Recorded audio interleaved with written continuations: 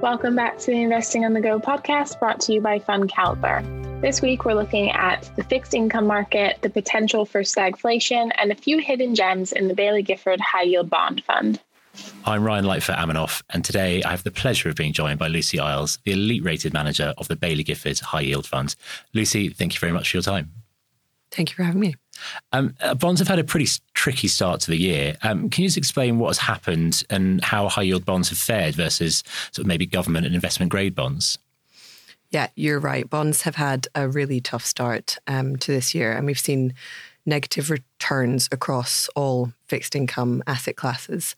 The US Treasury Index has had the largest 6-month fall in over 40 years. I think this reflects a big shift in headline inflation and the market's view on inflation. So previous market consensus was that this inflation was short-term, transitory in nature, and the result of supply chain bottlenecks and base effects, mostly COVID-related, that would quickly dissipate.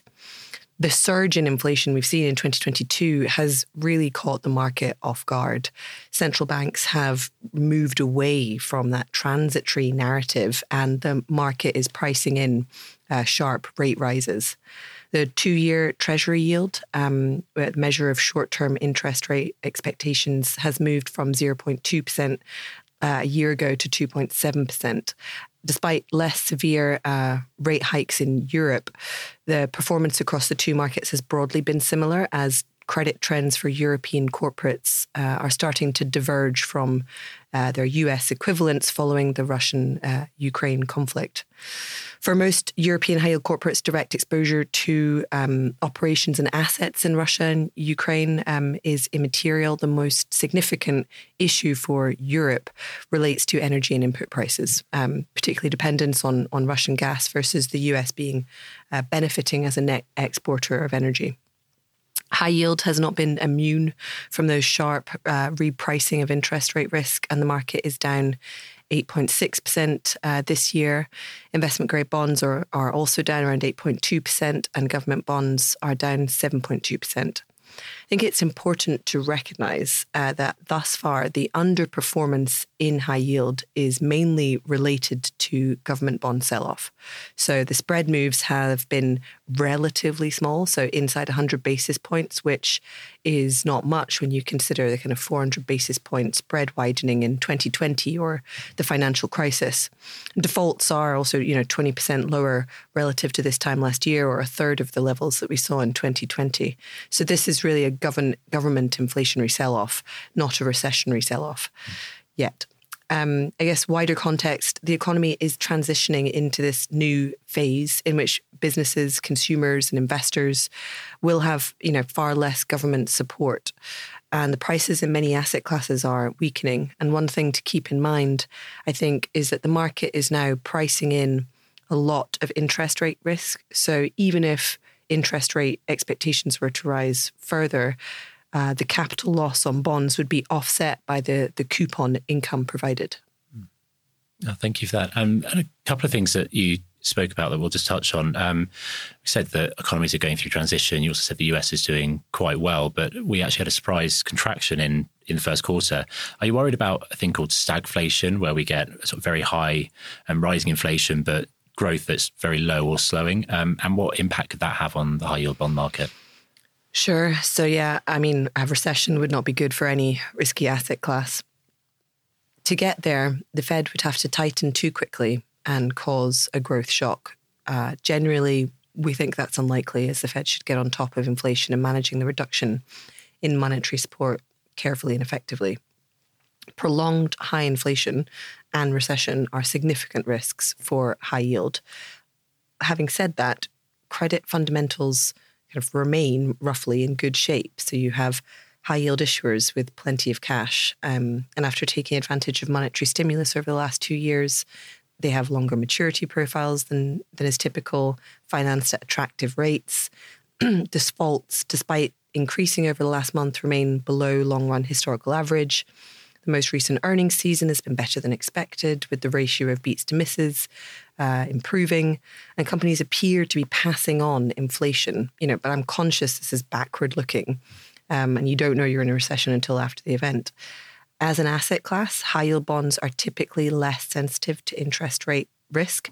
This is because increase in interest rates are normally offset by the high coupon over the long term, and the duration of the asset class is low.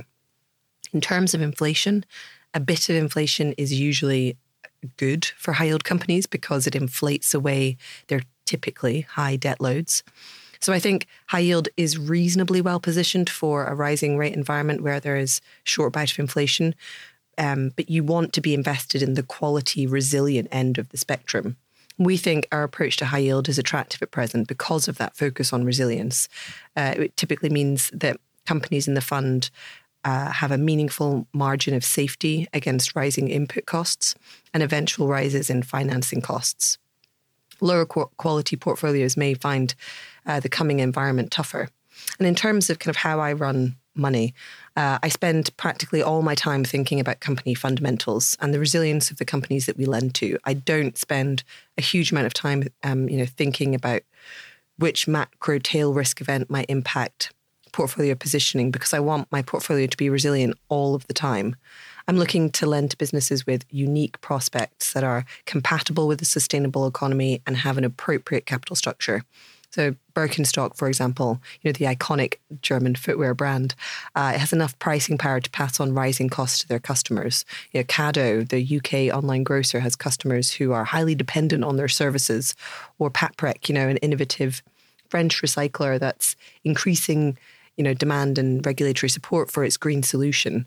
So building deep knowledge of the companies that we lend our clients capital to, I believe, is the way in which we can add most value over the long term.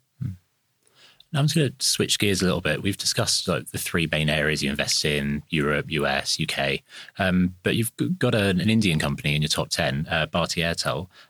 Maybe you could start by telling us a little bit about that company. And then also the Asian region as a whole. Is that sort of a new area of opportunity for you in the high yield space? So I might answer your question in reverse. So at Baillie Gifford, we run an unconstrained portfolio that reflects the best ideas within the asset class. So I don't take a top-down view on regional allocation. Our portfolios are constructed on the basis of offering a diverse portfolio of the most rewarding opportunities we can find. And any macro considerations form part of our portfolio construction thinking, so seeking to avoid thematic risks. Asian high yield has underperformed other EM regions year to date. And this has been led, of course, by Chinese high yield, where spreads are over 600 basis points wider year to date. This has been driven by issues in the property sector as well as ongoing issues by COVID-19 and the pressure on Chinese tech companies. India, Bharti's home market, on the other hand, has outperformed in the Asian context this year. I think this bond is attractive in the context of the whole high yield market. It's one of our high conviction ideas. So we have a 1.7% position. It's a BB subordinated hybrid bond from an investment grade issuer offering a 6% yield. Through our framework, we consider Bharti to have solid prospects. It has a leading market position in the high growth Indian mobile market. It survived a grueling price war and has become one of two companies that dominate the Indian telecommunications market. It puts in a great position to improve pricing in a growth market with insatiable appetite for data. From a sustainability perspective, we consider this to be an enabler. So it's our highest score for sustainability, given the social role in bridging the internet divide and giving people access to services. And then in terms of capital structure, we believe this to be appropriate. Its profitability is expanding as it's reducing leverage. It has a very supportive shareholder base. And ultimately, it's actually on positive outlook. And it may even be upgraded to investment grade at Moody's, which would be the only rating agency which remains high yield at the moment. And in addition to that, you really get a good yield pickup relative to similar issuers in the UK like Vodafone, demonstrating the advantage of having a global opportunity set. Thank you. And then maybe we can talk about some of the other holdings you've got in there. Adevinta, I see, is in your top 10. It's got eBay and Gumtree amongst its customers, quite well-known names to our listeners. And then perhaps we've got time, just another little hidden gem you've got in the portfolio that you're really pleased about. So, yeah, Adevinta, it's a holding we share with our equity colleagues at Baillie Gifford, actually. It's a pure play online classifieds group business. We hold 1.7% position in a 5-year BB- bond, offering a 5.5% euro yield. By our framework, we consider this to be a company with outstanding prospects. Leading market positions benefiting from the flywheel network effect, with higher listings driving higher customers, creating a winning marketplace. We think it's an enabler of a sustainable economy. Again, our highest score. Its very proposition is really fueling the circular economy, championing reduce, reuse, repair, recycle. And then in terms of its capital structure, even despite the 50% drop in market cap, it still has very low loan to value, around 35%, so a significant equity cushion. It's a very cash generative business with a long dated debt structure. I think another business that demonstrates the value of our approach, which is one of my favourite companies in the portfolio, is Burford Capital. It's a founder-led litigation finance company which provides capital against the future value of legal claims for a share of the eventual proceeds. It's one of our largest positions in the fund. It's a 3% holding, offering a 6% US yield. I believe Burford is an investment-grade company in disguise. So it has optically high losses, inherent illiquidity, and uncertainty in the legal cases, and they weigh heavily on the rating agency scorecards.